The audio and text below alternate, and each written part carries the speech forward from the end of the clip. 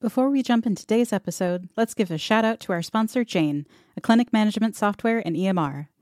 Whether you're just starting to do your research or you've been contemplating switching your software for a while now, the Jane team understands that the process can feel intimidating. That's why their goal is to provide you with all the onboarding resources you need to make the switch as soon as possible. Jane offers a personalized call to set up your account, a free data import, and a variety of online resources to get you up and running quickly. And if you ever need a helping hand along the way, you'll have access to unlimited phone, email, and chat support included in your Jane subscription. If you're interested in learning more, book a one-on-one demo at jane.app/switch. And if you decide to make the switch, don't forget to use the code HEAL1MO, that's HEAL1MO, at sign-up to receive a 1-month grace period on your new Jane account.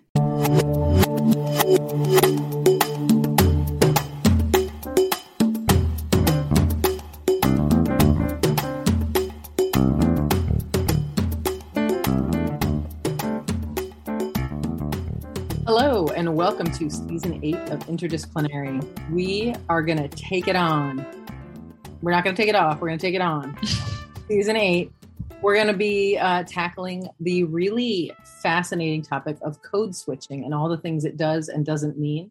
We've got some exciting guests lined up, and as usual, we're going to dive right into it with all the truth-telling and the question-asking. And yeah, thanks for being here. And we are so excited to share news with you that we are proud to partly be here because Carrie Jordan, tell us more.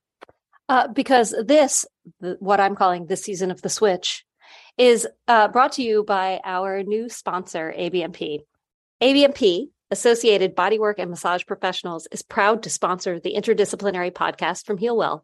Membership with ABMP offers comprehensive liability insurance along with meaningful resources and support that make a difference in your career, including free CE in the ABMP CE Education Center, quick reference apps like their 5-Minute Muscles, which is awesome, and Pocket Pathology, also awesome, Pocket Suite scheduling and booking software, and the Inspirational Massage and Bodywork magazine.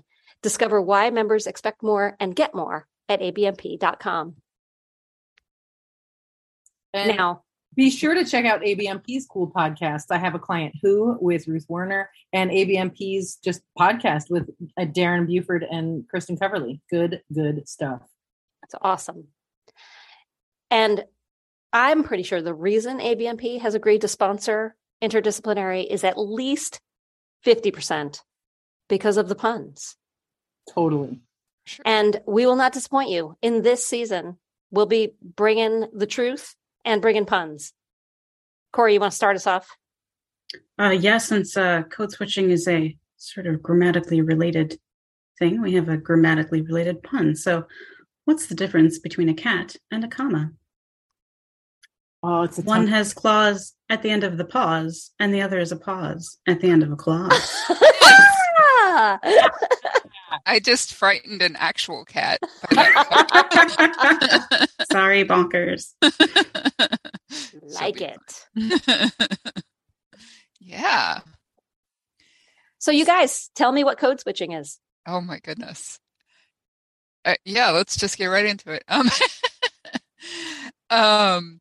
We've had a lot of discussions about this, right?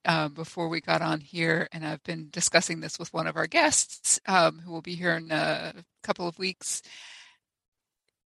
I think of code switching as not just language, but the conscious choice of how you present and what aspects of yourself you show. Largely around safety, really, cultural safety. So it's something that is very,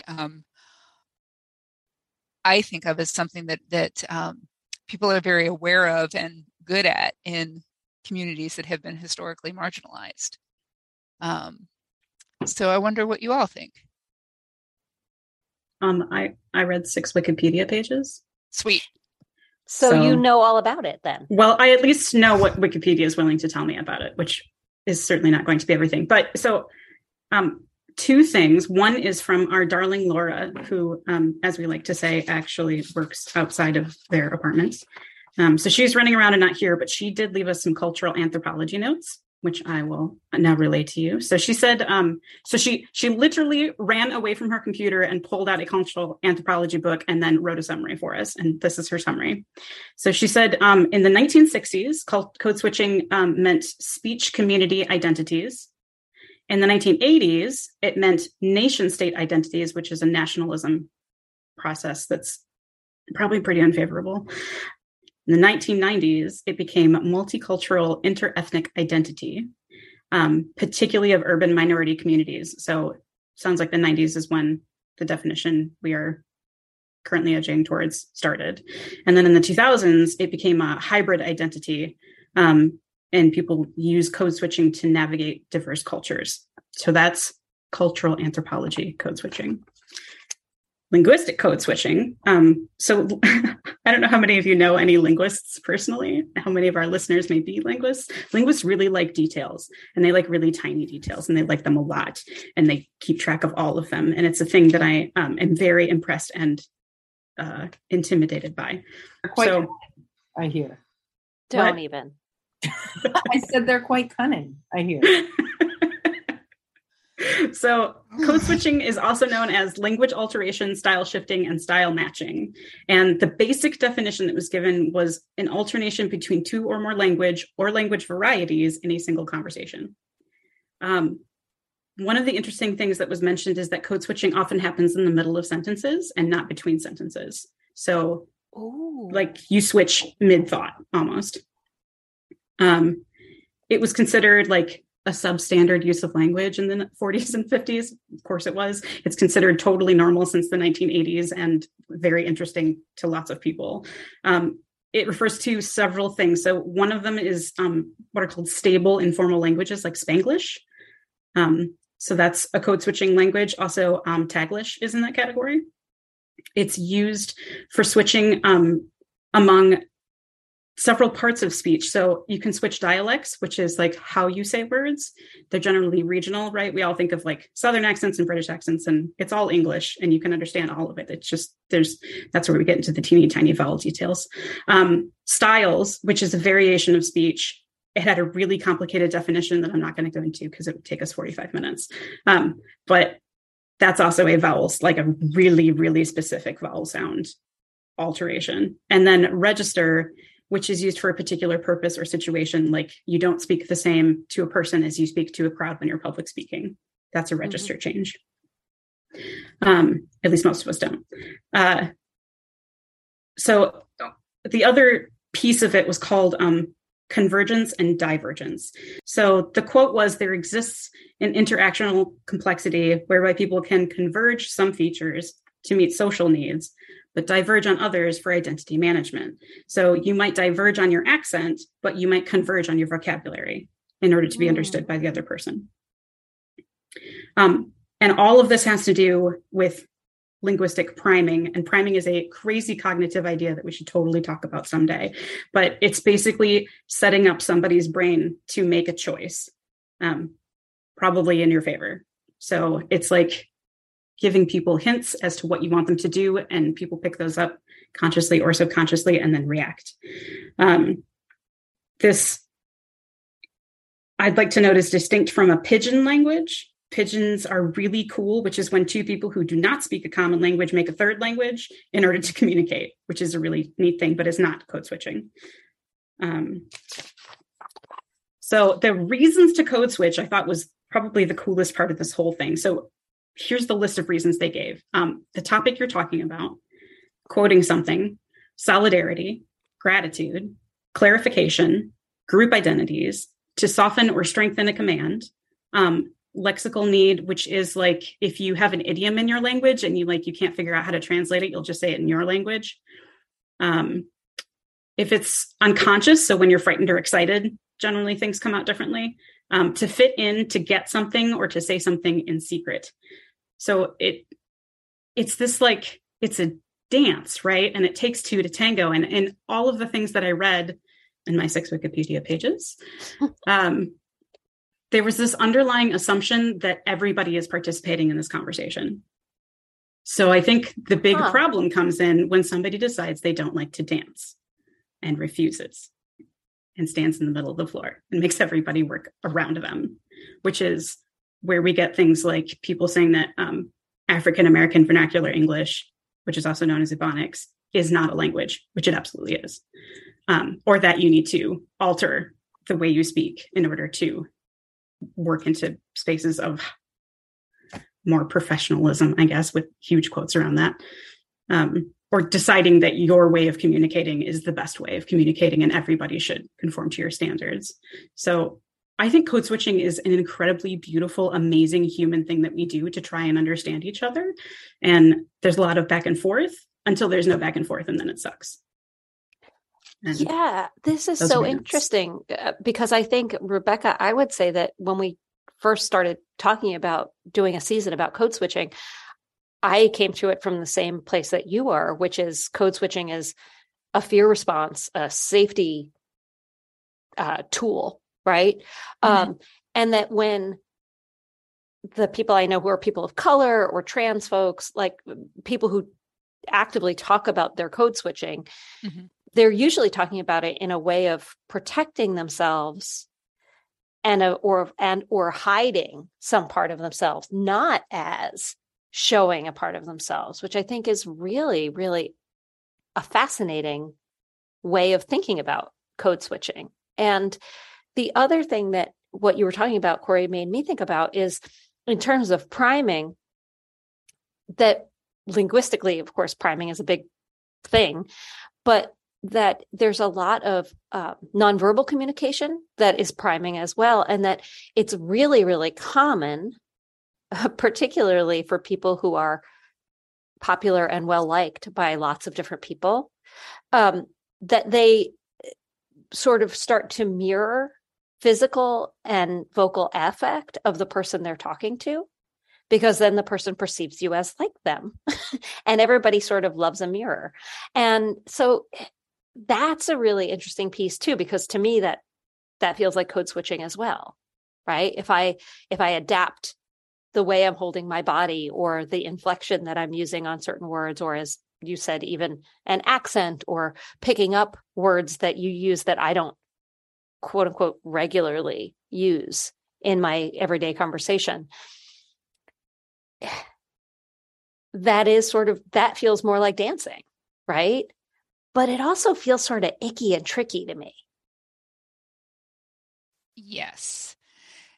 I'm aware of having this whole suite of reactions that are, first of all, like, I'm so grateful, first of all, Corey, that you exist in general, but that you exist at Healwell and are willing to do all of this research and education of and for us. And I mean, I think this speaks to something that I had brought up with you all a little while ago in our Slack channel about there's the definition of code switching and there's the practice and the perception of the practice. Mm-hmm. And I think that my perception of the practice has been formed in large part by the podcast called, oddly enough, Code Switch, which is a podcast all about race, right, in America. And I'm aware of having like that kind of resistance. Like we can't, not that anybody is trying to do this, but we cannot minimize the harmful effect that the need for code switching can have, on care, on our ability to be humans with each other. Well, so Cal, I want to ask you, at the risk of sort of putting you on the spot, as a non-binary person and as my non-binary person, I feel like I get to watch you do what I think of as code switching a lot. And I feel I want to hear about your experience with code switching. First of all, do you think of it as code switching? Does it feel like code switching to you?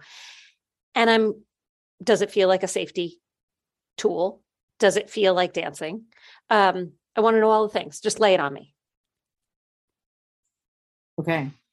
I'm not really sure it's possible to put me on the spot in a way that would make me sad. So here we are.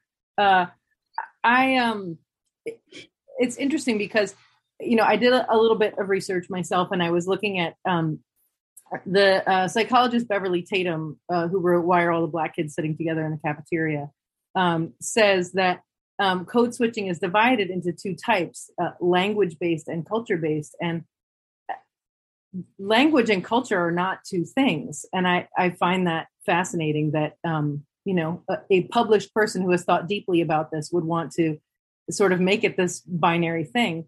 And I'm working my way through this book of essays right now called Language and Social Justice in Practice. Thank you, Rebecca, for the tip on that. And in almost every essay, there is a direct pointing to the reality that words are not objective conveyors of shared meaning, that words are highly subjective. And our understanding, I love Corey's big air bunnies around professionalism, right? That so much of code switching relies on these loaded words and our attempts to fit within them. And that on some level, I feel like, I'll look forward to being challenged on this, but I feel like on some level, all code switching is about deciding whose comfort to center. And it does come back to, is it for safety? Is it for advancement? Is it for understanding? But how can I adjust myself in a way that either centers my own comfort or centers another person's comfort? And I think when I walk into a women's restroom, particularly in a rest area or a big bathroom where there are a lot of people, it's hilarious, right? I walk like a woman would walk. What does that even mean, right? I don't know, but I know that I don't walk in a feminine way if left to my own devices. And I want to signal, I smile bigger. I do my best to look really friendly if people do make eye contact with me, because I don't, and it is to avoid helpers telling me I'm in the wrong bathroom or just people being involved in my visit to the bathroom. I'm trying to avoid that in any way possible. I am very lucky. I have not had anything that I would call dangerous happen to me in a restroom setting or in a gendered type setting. But I just want to go to the bathroom. I don't want people to be checking me out and being like, oh, the men's room is over there. I'm like, great, I can read. Not that everyone can read, but I don't need your help. I got this. And, we were at the garden store the other day and Carrie had asked the person a question and he said, oh, we don't have that. And then he came out of the door as I was coming and said, oh, excuse me, sir. And I said, oh, no problem. And, oh gosh, ma'am, I'm sorry, ma'am. And I was like, it's all the same to me. It's fine. But I said it in a deeper voice. And there was a moment where I was like, maybe I can convince him that sir is correct. Because everything else in his very cursory assessment of what cues were triggered by my appearance and movement went into the male column, and my voice ruined it. And so, yeah, I think I do that regularly in that space, and I act, I guess, gayer when I'm with overtly gay people who are really embracing their fabulousness. So yeah, I think that's something that I absolutely do. And certainly in the way that I dress in a professional setting, and probably even just on a daily basis, I think we all code switch, but yeah, I'm really aware of the guardrails of gender and how to, when and how to hang over them to appear in a way that will be least uncomfortable for other people. And I guess for me, because if they're comfortable, then I don't have to talk to them about who and what I am. I would like to share that I had a mental image of you inline skating down the guardrail. That seems right. Well, that is the hardest part of rollerblading, is telling your parents you're gay.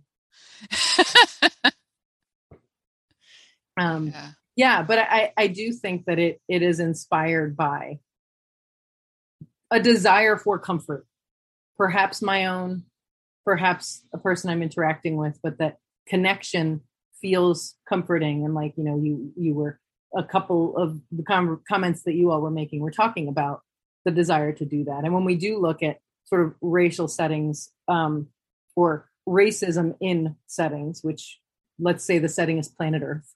I remember reading an article in the Harvard Business Review a few years ago where they surveyed 300 college-educated Black people who were in professional settings and sort of asked them about their experience of code switching. Why do they do it? What are the benefits? What are the drawbacks? And it reminded me of reading about Arlene Geronimus's weathering hypothesis and this idea that, you know, she doesn't call it code switching in the paper, but that it's an additional piece of constantly being aware. Like many of the people who were surveyed regarded it as hypervigilance.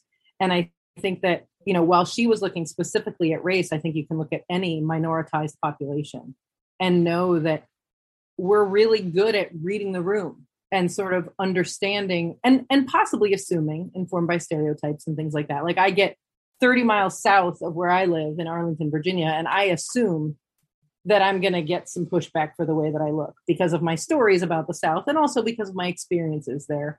But that anyone who is well practiced at being a minority knows how to do this and is really aware in a way that is ultimately taxing on the nervous system. Yeah, I think that's the thing that I was kind of getting hung up on, because, you know, as I'm a straight cisgender white woman who has a lot of privilege in this country, like, do I get to say that I'm code switching? I know that my behavior changes depending on the situation, but most of the United States is organized for my comfort. Mm-hmm. I mean, really. So it's challenging to think about the language and like who gets to own and carry forward this language and make it mean whatever it's going to mean 10 years from now, because things change, you know. Well, and it's designed for your comfort as long as you're feminine enough. True. You fit the lady model enough. True. You know, that like certainly there's embedded advantage in being a white cisgendered woman. And but yeah, I mean, I think this is where we have to be careful that we don't get into a hierarchy, but where we also recognize that it is, you know, more pervasive for different minoritized communities than others. Right. Yeah. Yeah, because I was having an interesting conversation with Harry, who's going to be on in a couple of weeks from now, about this. And he's a Black man, and we were talking about code switching, and it took him saying, "No, you code switch all the time. You can say that you code switch," for me to be like, "Wait, do I code switch? Is that a thing?" Do you know when you do it? Well, since I've just learned that I do, I know I do. This was actually another thing, because most of my work and most of my social life is primarily in spaces that are majority female or feminine. Then I think I do, like, out in the wider world, anytime that it's a majority sort of masculine energy space. Definitely there's change. I couldn't describe it yet because I don't have enough awareness. But yeah, when I see my family, because there's a portion of my family that is Appalachian. Mm-hmm. I want you all to know what you didn't see was all four of us just oh yeah, boy. When you're with your family. That's what I was going to say. The family code switch, we could do an entire episode about family code switching, right? Yeah. Yeah.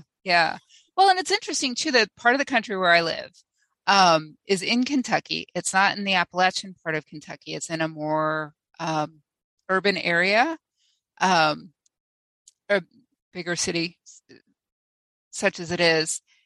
And there are people who migrate there from Appalachia, and having interacted with people who have those roots and watching them have to code switch for the area. And it's fascinating. What strikes me too is the creative intelligence that it takes to know when it's right to pull out, because Appalachian language is very colorful. It's very metaphorical. When to pull that out that will charm someone versus when it will make someone think you dumb hick, or whatever. Yeah. Well, and I think it was you, Corey, who's in some of our preliminary conversations, maybe just even our written like Slack channel conversations about this, that we also want to be really clear as we work our way through this season that code switching isn't always quote unquote bad. That like, even when we talk about code switching with our families, like some people are like, oh, like my relationship with my family is fraught. And so code switching means I leave whole parts of me out and blah, blah, blah, blah. But we all have a language we speak with our families, even if we have a really close-knit tight family that we have a really what we would call positive relationship with, there are groups of people that when I go play soccer on the weekends, like we have whole sentences that consist of single words and 5 people move because one person yells a word, and they all move in different directions because if you're this player, this word means this. And if you're this player, this word means this. And so it is functionally valuable. And it also upholds systems of oppression. We'll be right back. Do you want to change the world? So do we. Join Healwell this September in Arlington, Virginia, when we host the event to remember. There will be classes and conversations. There will be old friends and new ones. And yes, there will be dancing. Come to Healwell Homecoming, and let's keep this ball rolling.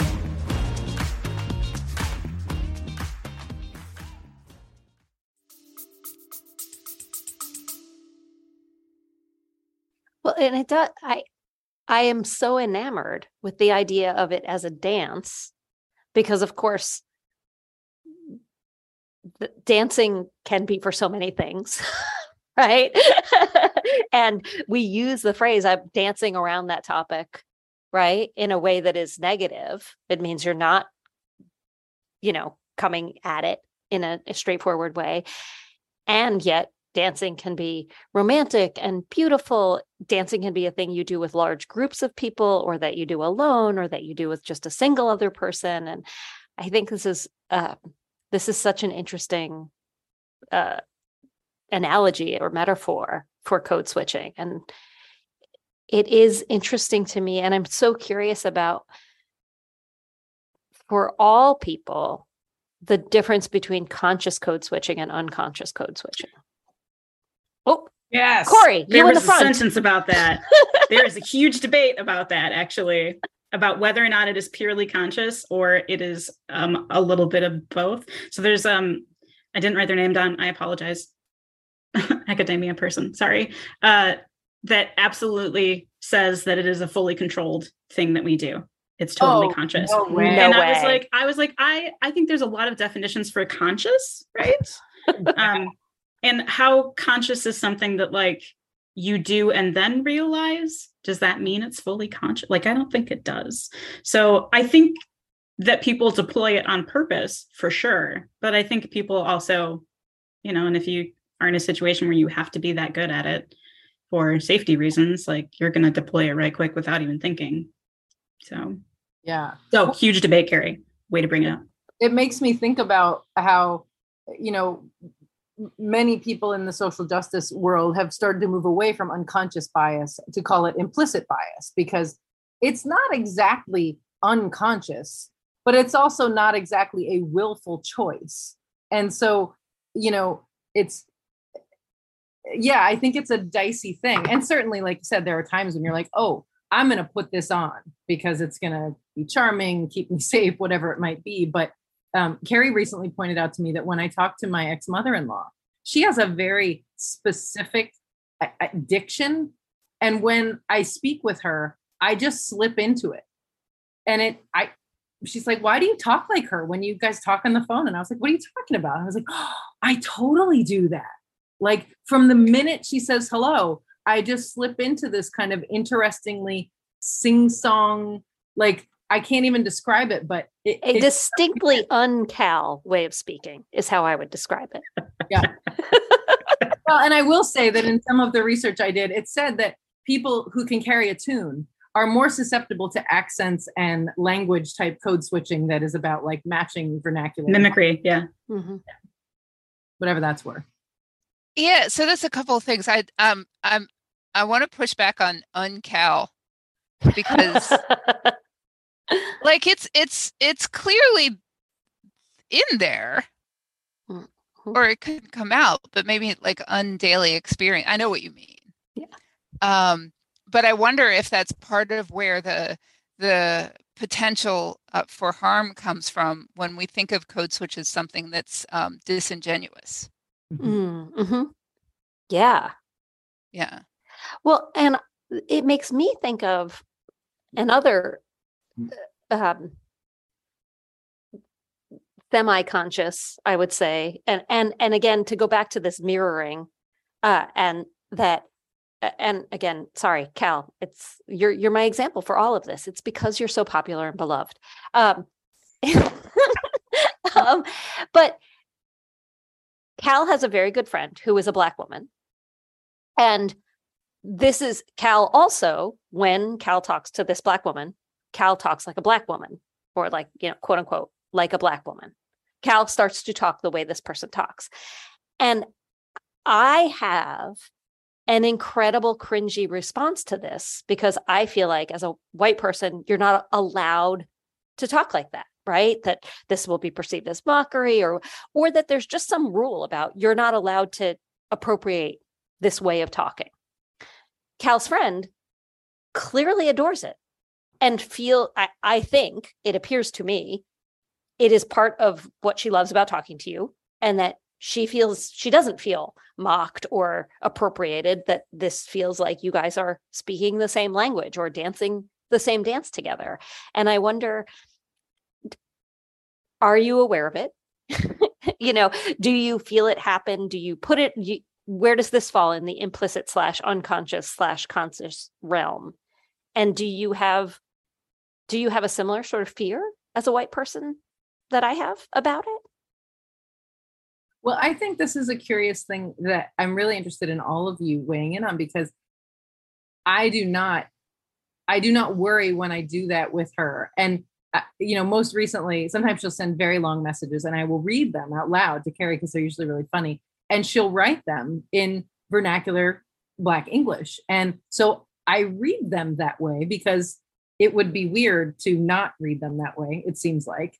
And I would never do that just out in the world.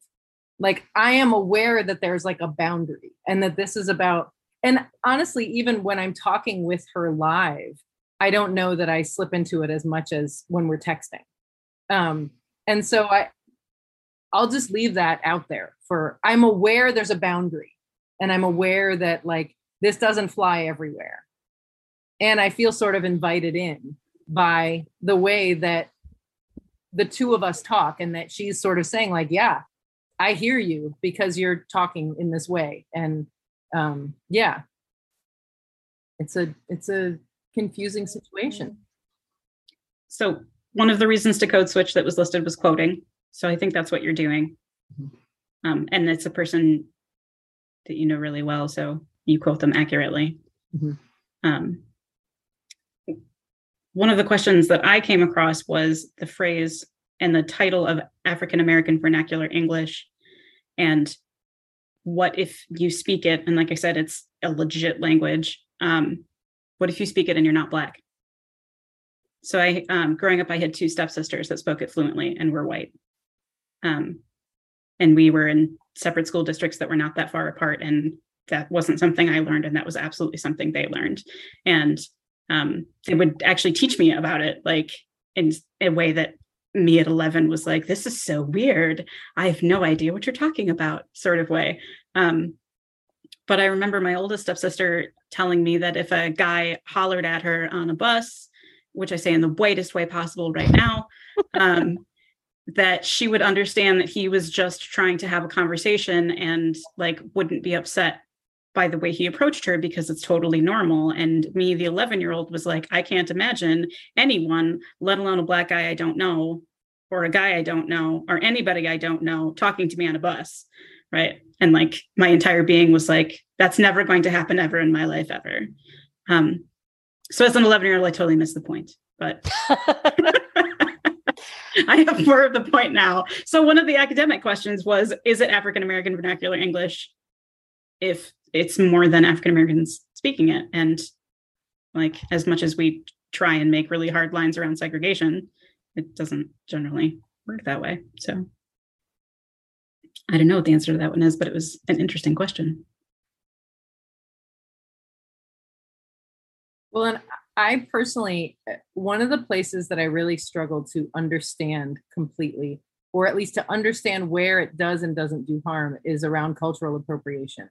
And I feel like this dips its toes into that space where, you know, I absolutely don't want to be disrespectful. And where is the line between, you know, like if I went to my friend's like family reunion, I don't know actually how I would speak, you know, knowing that she and her family have this vernacular when they meet. Like if I come in there, will I slip into that? Will I be really careful not to do that? And what would, the underlying question is, what would endear me to them? Mm-hmm. Right? Like I want them to welcome me. I want to feel like I am part of this family. So do I do that by saying I'm not actually part of this family and, you know, being stiff and, you know, all the ways that I might normally speak in a quote professional setting? Or do I just slip into like, this is how you guys talk, this is how I'm going to talk, and that's it? Well, I think for me, and when I want to own that when I was pointing out how I cringe when I hear this happen, for me, I feel like this is my white lady guilt talking, right? This is my, I need to be punished. And so there are things that can't be mine that I'm not allowed to touch or do, right? Because that's I'm not allowed to. And this is my signaling that like, I'm a good white lady, right? I'm obeying the rules. And I'm like, you know, I'm so aware of my privilege and my history of white violence that I'm now doing this weird backbending to sort of display that to people. And so again, it's its own code switch, right? It's its own bizarre way of being. And so I think it's just I just want to own that too, that this is, that I'm doing it in the other direction. I'm still trying to signal. I'm still trying to do the right thing that will endear me to this whomever is in front of me. Same. I mean, really, yeah. I actually have a question for you all. Have you ever noticed someone like actively code switching in your presence because of your presence? And what was that like? Yes. Tell me about it. So my main form, I think, of code switching has to do with the level. Oh, how not to say it and sound like a jerk. The academic level of people that I am speaking with. So the amount of formal schooling that someone might. Sure. Yeah. And like, okay. At what, like those Wikipedia articles are way high up there and they love their jargon. And I would never like read that aloud to somebody. I would take it and be like, how can I make this actual English for you to understand? And that's a different sort of switch. And I do it in order to be non-threatening, because it intimidates people and then we get nowhere and that's not helpful. And then they don't like me and I don't want them to not like me. But I have seen people try and like step up because they also think that I expect them to be somewhere that they don't normally like habitate at. So I've seen students do it. I've seen other massage therapists do it. People who like kind of know me or think they know me, and they'll try and like up. I guess it's like upping their game, but it's not a good game. It's a bad game. I see it in the hospitals all the time. And I just, I just happened to be at Children's Hospital yesterday, and I haven't been there in a long time. And when I'm in the hospital, I'm a contractor and I'm a massage therapist. And so my story is that I am not high in the hierarchy of people who are walking around in the hospital. And I work very hard to kind of smile and acknowledge everybody there who's got a badge on because I want them to like me. I want them to treat me like I belong there. I have my story about, especially yesterday, I hadn't been in the hospital in a really long time. I was worried about doing things wrong. And when I smiled or waved or said hello to people who were in environmental services, who are the people who clean rooms and do things like that, and are often people of color, I twice, just in this time I was there yesterday, came around a corner where two people who were in environmental services were talking to each other. And when they saw me and I smiled, or when I passed them and said hello, everything about them changed. The way they were holding their bodies, and they acknowledged me and smiled at me and said hello to me, but in different tones, in a different type of voice.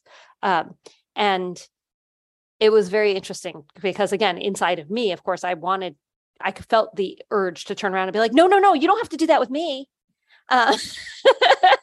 I don't belong here either. Or I feel like weirded out about like whoever's, but it definitely felt like it was about race and socioeconomic class and just the absolute hierarchy that happens in a hospital of what is your job? What color are your scrubs? What color is your badge? Where you are in the caste system. Mm-hmm. Exactly. Yep. Yeah. Yeah.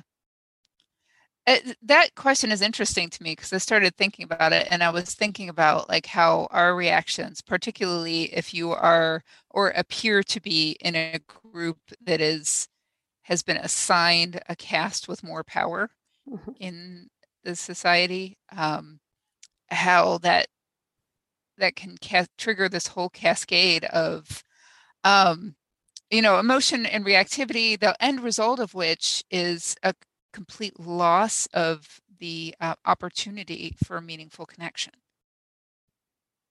And I think that's definitely another thing that we're going to explore this season with our guests and among ourselves. But that's like the idea of code switching as a dance. I love that. I love the idea of being connected in that way, of being like separate but together and creating together. I think that's a beautiful idea. And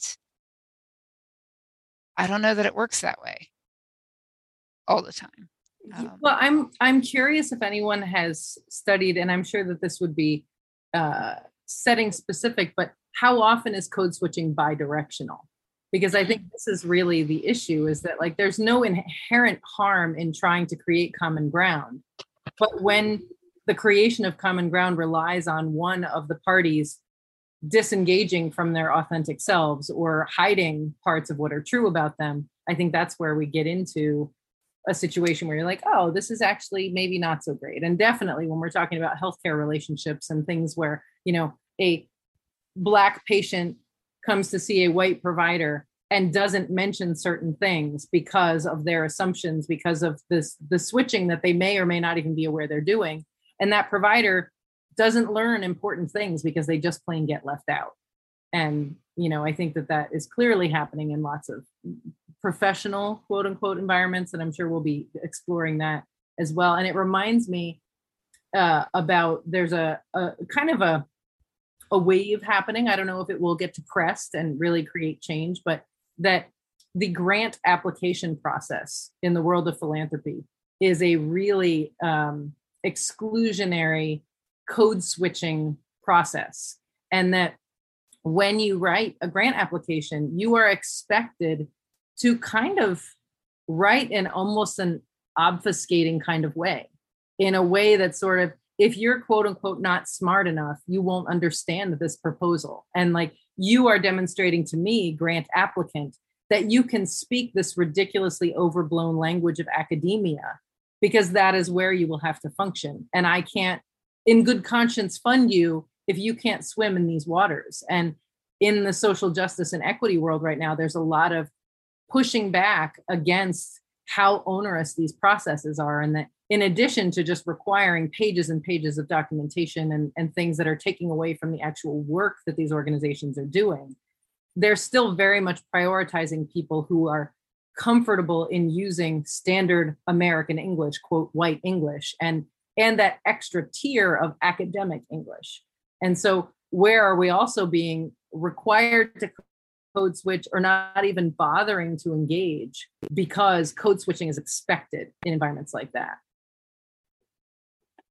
I always thought it was interesting that grant writer is a job, and like not even necessarily attached to a group or some groups, but as an independent person, you write grants because you understand all of the teeny tiny details that need to happen in order for that to work. And it always struck me as exactly like teaching to the test.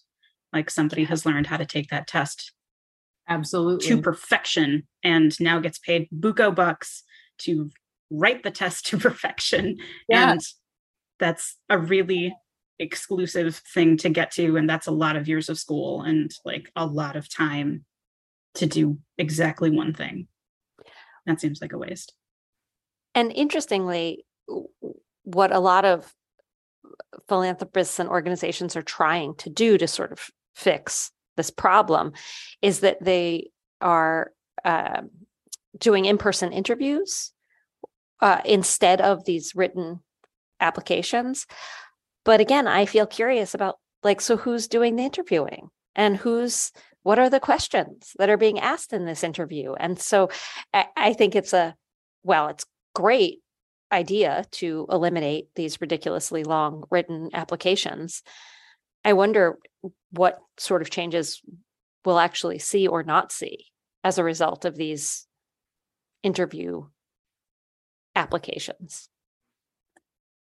Well, and I think there's. Oh, go ahead, Corey. I think there's a similar push going on in academic research writing.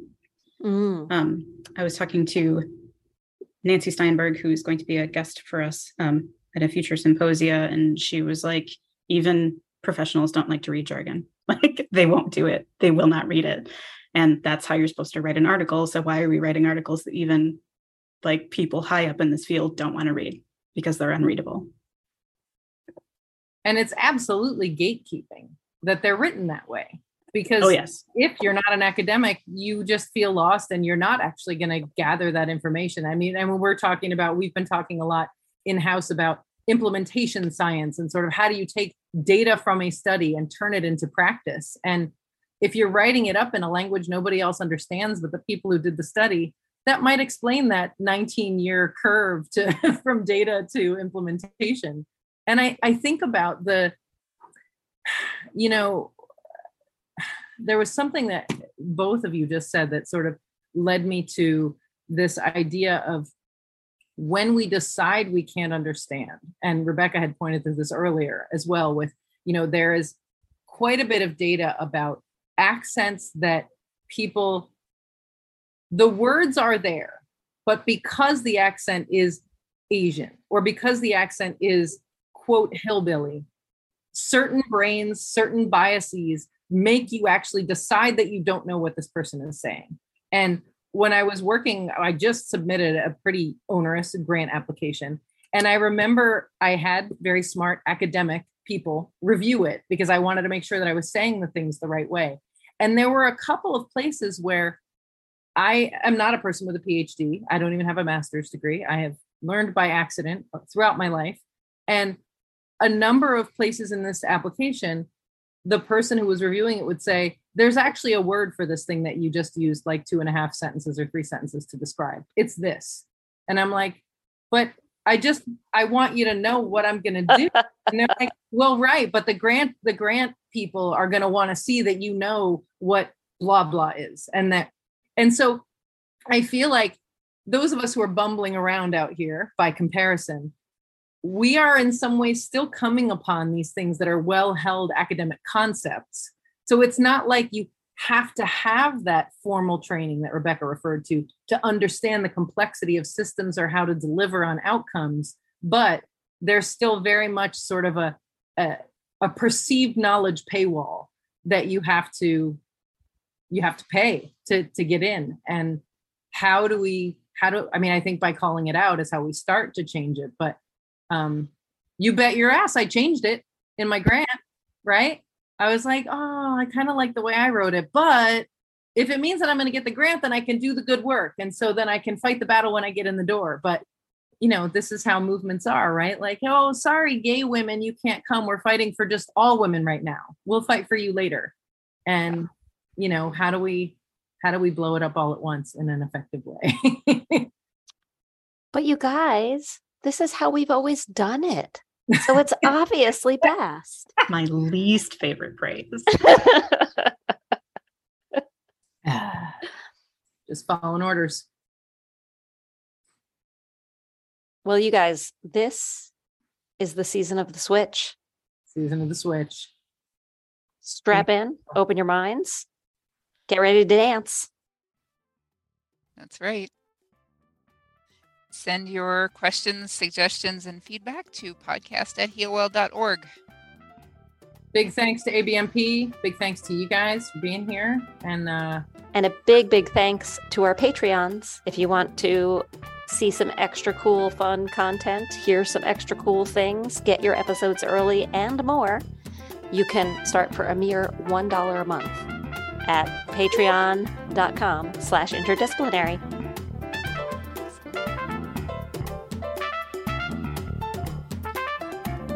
Interdisciplinary is produced by Healwell. Our theme music is by Harry Pickens. New episodes are available weekly through your favorite podcast outlet. And you can send us an email at podcast@healwell.org. That's podcast@healwell.org. Thanks for listening.